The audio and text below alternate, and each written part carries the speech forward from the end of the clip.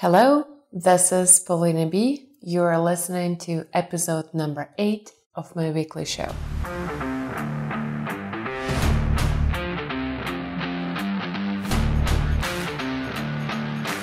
In the previous episode, I talked about why you don't need another productivity app.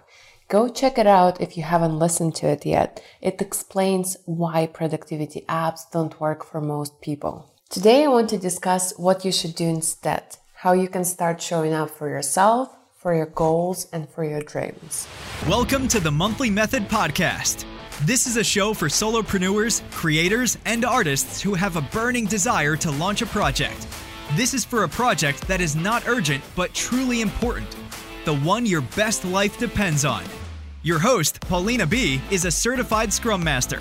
She brings a proven record of launching successful projects, both professional and personal. You will hear about tested techniques that lead to calm, consistency, and results. Stay tuned to turn your idea into reality 1 month at a time. The reason why you had failed in showing up for your goals might be the broken relationship between the past, present, and future you. You need to fix this relationship before you can do anything else. How this relationship looks like for most people. They hate their past self, they despise their present self, and they abuse their future self. How a healthy and productive relationship should look like. Being grateful to the past you, respecting the present you, and caring for and loving the future you. The reason why I show up for what I said I would show up for is because I love and care for the future me. It is like you would care for your child. Yes, let's think about it. How would you plan the next day if you were planning the day for your child? You would pack lunch for them. You would plan enough sleep for them. You would make sure they have breaks during their study sessions. You would make sure they sleep. You would make sure they eat, they play, right? Why don't we use the same approach towards ourselves and our schedules? I don't procrastinate because I want to make sure the future version of me doesn't have to do the double amount of work. Otherwise, it is abuse. You wouldn't do that to your child, would you? Now let's talk about the present you. Respecting the present you helps a lot. When you choose to believe I am the woman who shows up for herself, or I am the man who shows up for his goals, your brain is given a command to prove this statement. Even if you don't have a lot of historical data proving this point. Who cares? You are not writing a peer-reviewed article that needs proven data sources. If you keep believing the same beliefs, you will produce the same results. In order to create something you've never created before, you have to start believing new things about yourself. At first, your brain will be skeptical. Yes, it will not want to believe the new thoughts, but insist on thinking this way anyway. You'll be surprised how quickly it will work. Your brain hates cognitive dissonance. It cannot have two opposite beliefs at the same time. Eventually, your brain will give up and start proving your new belief. Be aware, the popular advice given out there is based on hating yourself. The hustle culture, willpower, white knuckling, no pain, no gain. You get the idea. It doesn't work long term. You cannot hate your way to success. The moment I decided to love my future self, how I would love my firstborn child, everything changed. I could finally plan my days from the place of love and respect. I could finally stick to my schedule. I could finally gain my own trust.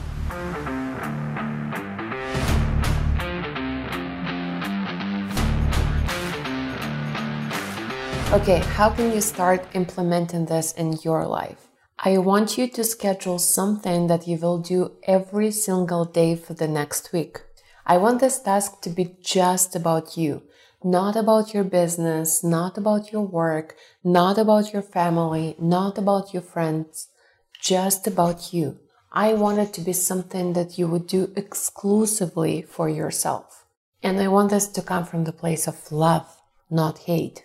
Okay, let's look at 2 examples. The first one.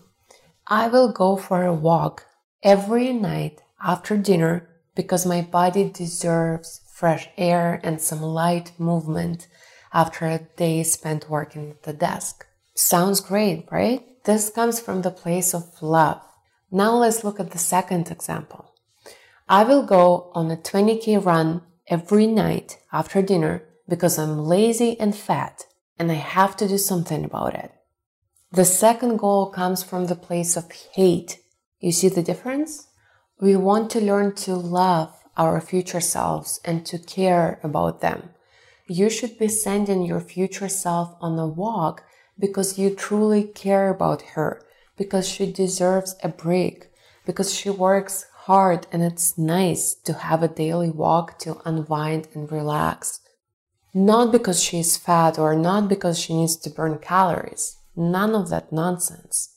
When you create a schedule for your future self from the place of love, it is much easier for your future self to show up for everything you have planned. If you plan from the place of hate, that's when you need to rely on willpower, self-discipline, and white-knuckling. Willpower and hustle might work for the first few attempts, but these concepts do not work long-term. I repeat, willpower and hustle don't work in the long term. They don't bring you consistent results. You cannot hate yourself into success. There is no happy ending to a miserable journey. When you are planning from the place of hate, like working out insane hours because you think you're fat and you deserve it, this will not produce consistent results. You already know that, don't you? So plan one activity that you will do for yourself next week at the same time every day. And here is the test. Ask yourself, would you plan this activity at this intensity and for this reason if you were planning it for your child?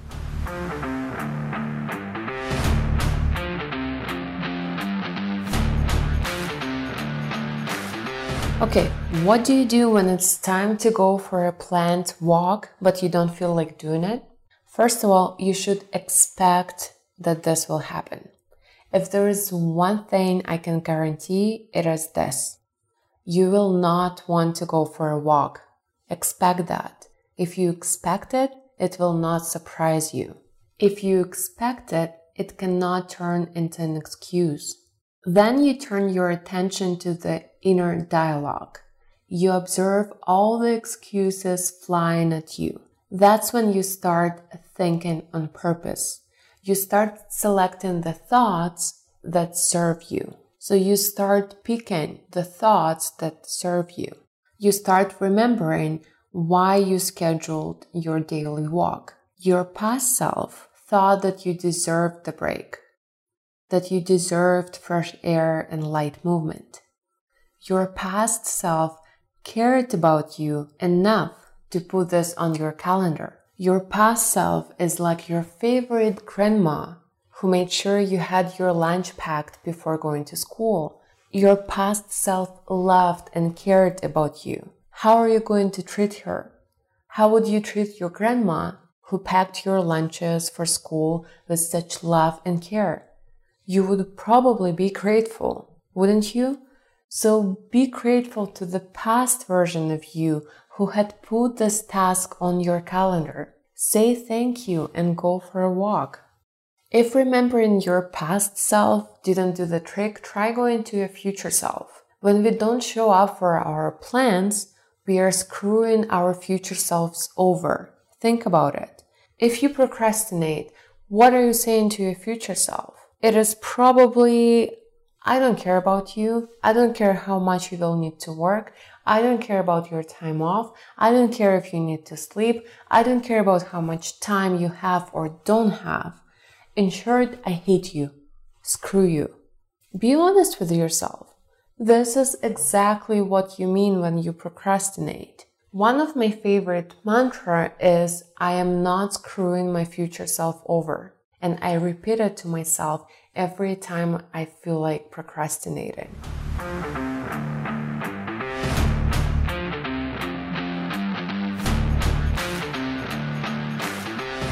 The best advice I can give when it comes to creating and sticking to a schedule is to fix the relationship between the past, present, and future you. If you're constantly procrastinating, you probably hate your past self, you don't trust your present self, and you don't care about your future self. If you want to be able to show up for a schedule, you need to be grateful for your past self, respect your present self, and care about your future self. You really need to love your future self like you would love your firstborn child. I don't care how selfish it might sound to you. I just know this is the only way you can consistently show up for your dreams and goals. Let's go over your homework one more time so it's clear. Pick one activity for your future self from the place of love and care. It should be serving you, not somebody else. Imagine you're a loving mother or a loving grandmother. What would you schedule for your child? When it's time to do the scheduled activity, expect the resistance. Talk to it. Say, hello dear, I've been waiting for you. Then choose the thoughts that serve you. Be grateful to the past version of you who put this on your calendar. And don't screw your future self over. Have a great week, everyone. Please subscribe if you want to get a freshly baked episode delivered to you next Monday. And also check out the show notes for a weekly reading recommendation. This week, I recommend a book that influenced me in developing some of the concepts covered in today's episode. Thank you for listening to this episode. If you want to ask a question, leave a comment, or share something interesting, please use the link provided in the show notes. I look forward to hearing from you and answering your questions in the upcoming episodes.